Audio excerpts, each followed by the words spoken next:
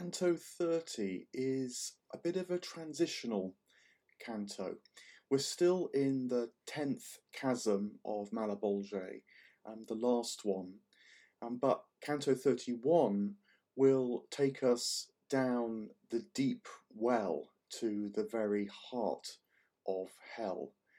And this Canto 30 now prepares us for another step change in our understanding of this reality.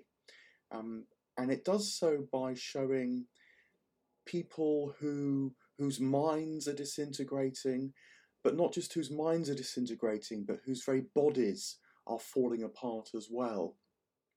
And in the Neoplatonic scheme, this is about understanding how when Nous, God's mind, the ordering, spirited form of things, the soulfulness inside ourselves, that more powerful but more subtle sense of reality, when we lose touch with that, it's as if we can't hold ourselves together anymore, and we can't be held together anymore by the divine itself.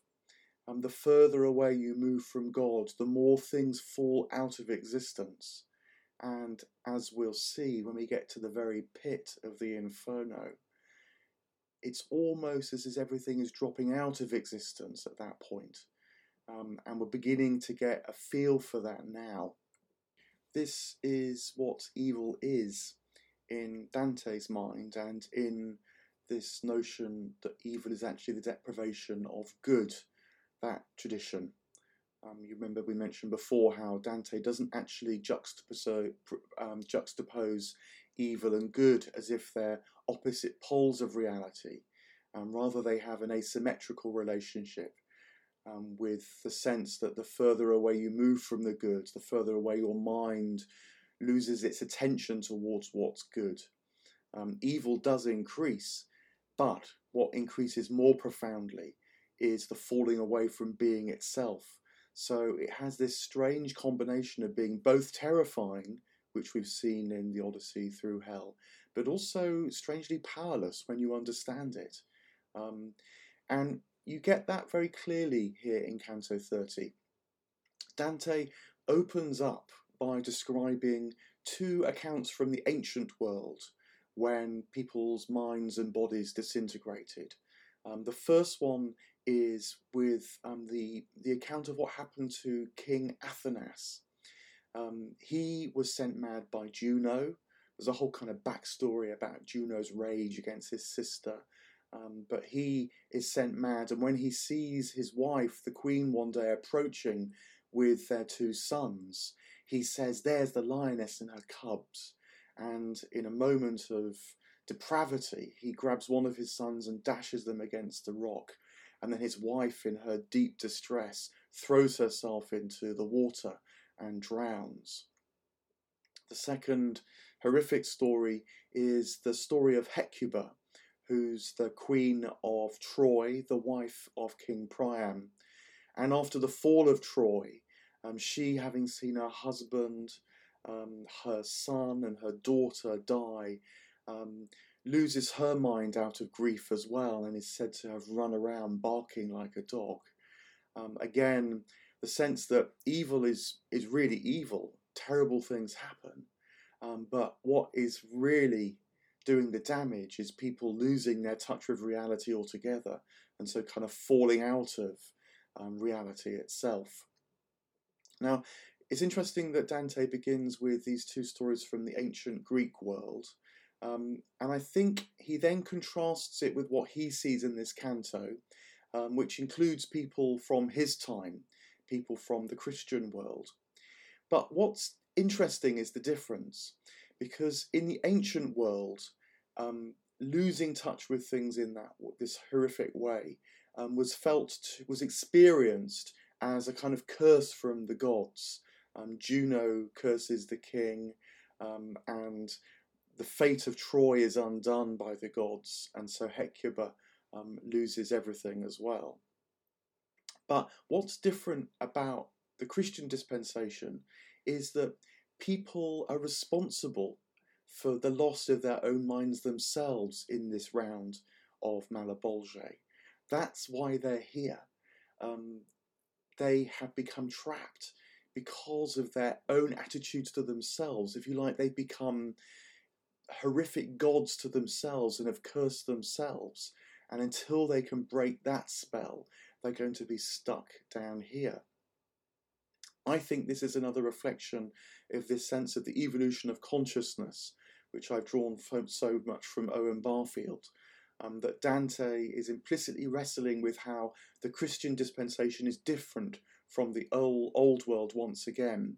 And part of that difference is that not only can we aspire to, as it were, see all that God sees in the divine ascent, the journey that he is going to be going on, but we also run the risks of turning on ourselves as a God might turn on us and losing everything as well.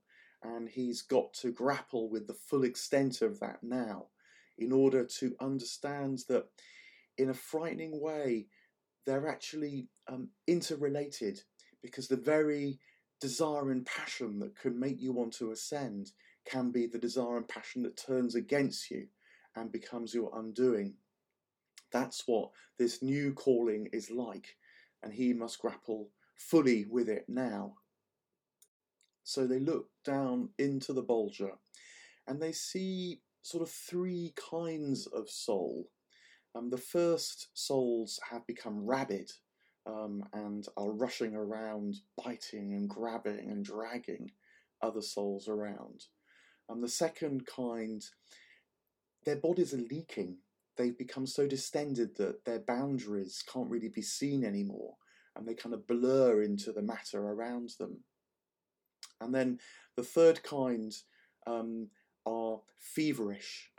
Their bodies are kind of steaming away. Again, their identity, their integrity is being lost. And at various points in the canto, Dante intimates it's actually quite hard to tell where the landscape ends and the bodies begin. They're beginning to get blurred into this kind of undifferentiated matter, which is what it's like to approach this kind of nadir of reality before being just drops out of existence altogether. So this first rabid category, we get a sense of this because Capocchio, who we've been talking with in the previous canto, he's grabbed by a rabid soul rushing by. This soul sinks his teeth into Capocchio's neck and drags him off by the belly.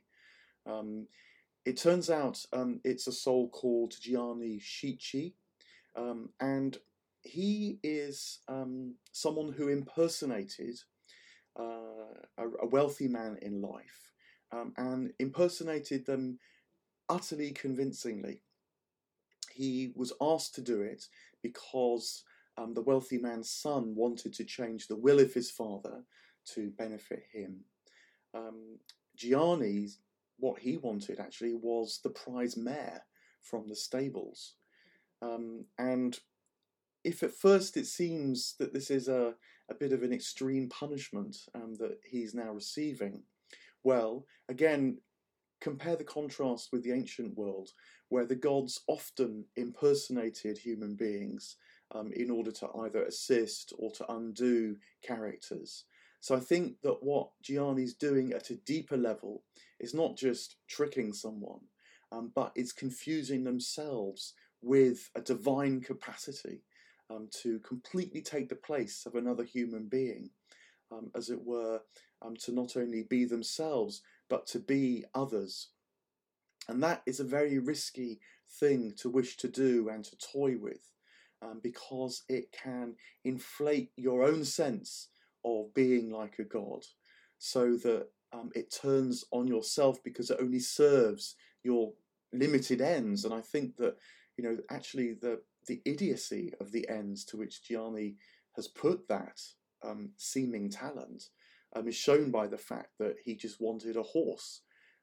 He could have gained the world by becoming divine in the right way, which essentially is by losing himself into the divine self, so that he serves and resonates and harmonizes consciously with all that's divine.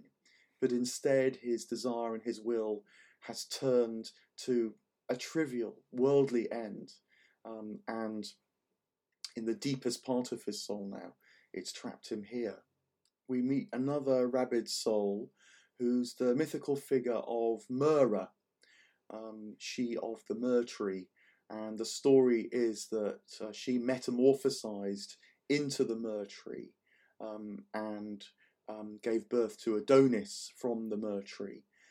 It was punishment because she too imitated someone else and committed the sin of incest, that huge taboo she transgressed when she seduced her father by pretending to be someone else, clearly very compellingly. So she too now finds herself down in this round of hell, streaking around the place, unable to contain herself, her energies, her passion, her distorted now eros in this kind of rabid behaviour. And Dante the Pilgrim gets very quickly drawn into this scene. It says that his eyes were transfixed by these souls. He couldn't hardly take his eyes away from them. And I think this is beginning to signal that this is a dangerous zone for him as well. When you see people who are kind of all over the place, it's very hard to hold on to your own sense of self. It starts to get under your skin, starts to suck you out as well. And we're getting a sign that at the moment, Dante is not dealing with this canto well. We then meet a soul from the kind of second grouping, the ones whose body boundaries have become porous and who's quite hard to distinguish from the material world around them. This is Master Adamo. His body is said to be distended like a lute. He hasn't got any legs, and he's completely fixed to the ground. He says that he can't move. He could barely move an inch even if he had 100 years, he says. And in a way, this is not just because he's become kind of half conjoined with the dead matter around him in his own body. But I think it's also that, in a way, not only has he not got levity, and not only can he not rise like the fire and the spirit towards the divine, as we've seen, but in a way he can't even fall anymore. He hasn't got gravity either, that counterbalancing force in the ancient and medieval understanding. He's just stuck where he is. He can't move at all. Now his failing was that he was a counterfeiter. He made false florins. He added more alloy to the gold. And again, you might ask, that seems quite a severe punishment for a crime, for sure, but why such a profound crime? But I think that, again, when you think about the depth psychology of what that might take, it becomes more illuminating. Money, certainly in the medieval and ancient world, was seen to be semi-magical. I think this is often why it's stamped with images of gods, and emperors and rulers want to stamp themselves on it as well. And the reason is because it introduces a kind of intermediate world of value. Money stands in for the value of a tangible object, so that the money can be traded rather than the barter system where you have to trade the material objects themselves. And again, the risk with money is that it becomes godlike. If gods and God is the real source of value in this world, and the material world reflects and echoes that divine glory, that divine gold. The risk with money is that by becoming a temporary substitute for the value of material objects that facilitates trading, it becomes a permanent barrier between the true source of value and the material world around us that maybe gloriously, but nonetheless only gloriously reflects the true source of value, and so should become sacramental, should become a kind of channel through which we get drawn and are excited and delighted by the true value that our soul seeks, the true worth of things. So money risks disrupting that, and a counterfeiter deliberately puts themselves into that intermediate zone and toys with it, plays with it, as if they were a god, as if they were the true source of value, rather than the gold that they're tampering with, reflecting the value of the world around. So again, Master Adamo's what drew him and captivated him in life, what the spell he got drawn into by becoming a counterfeiter, is what has led him to be trapped here now in hell. He says that he craves a drop of water, and because of his thirst, and he describes his craving by remembering the beautiful fertile countryside that he knew in life with its flowing waters. And it's a brilliant piece of description by Dante the poet, because Adamo, he describes it in a way that fills us with joy. It puts us as readers in touch with the true value of the countryside, with its refreshment and its delight, which of course is the refreshment and delight of the divine spirit in the world around us, in nature. But for Adamo, it's become a curse. It just judges him. It's like a kind of punishing justice to remember this, keeping him trapped where he is now. You know, I might say that he can't even access the basics to life now, the water, which of course is a massive symbolism for life and vitality. Our attention then turns to two further souls who are kind of spread next to him. But these two souls are now the feverish ones. They're steaming. Their bodies are leaking into the atmosphere, you might say. And we learn that quite quickly that they are Potiphar's wife and also Sinon the Greek. Now, Potiphar's wife was the character that tried to seduce Joseph in the Hebrew Bible. And when Joseph rejected her advances, she accused him of rape, which meant that he was thrown into prison. And then Sinon the Greek is from the Trojan War again, and he was imprisoned inside Troy, but persuaded the Trojans to open the gates and let in the Trojan horse. So he was key to the fall of Troy by the deception of the Trojan horse. Once more, you might think, well, they're bad things to do, but why be so profoundly thrown into hell? And again, I think the answer comes with thinking about what's going on in terms of their inner lives, in order that, of which, you know, their actions were just symptoms. Maybe Potiphar's wife is actually easier for us to understand now, because we understand much more profoundly how manipulative abuse is. And that's essentially what Potiphar's wife used against Joseph. She used her position, her power, first of all, to try to penetrate him, you know, with her lust, with her desire. But when that didn't happen, she sort of ruined his freedom, his integrity, by getting him thrown into prison. So she used godlike powers to try to ruin Joseph. That, I think, is the kind of the deep motivation that makes Dante feel that she's down here now.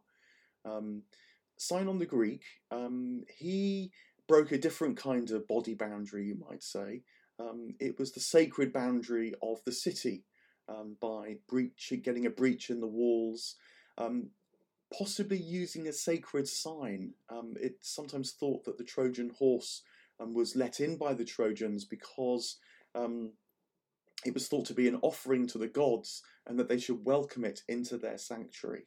And that is the duplicity that the Greeks used, and that Sinon the Greek was at the heart of. So that is some sense of the, you know, the sort of deep trouble that they've got involved with in life. Again, a lot about boundaries between mortals and gods, the risks that you take on if you start to play with them yourselves to your own advantage in life.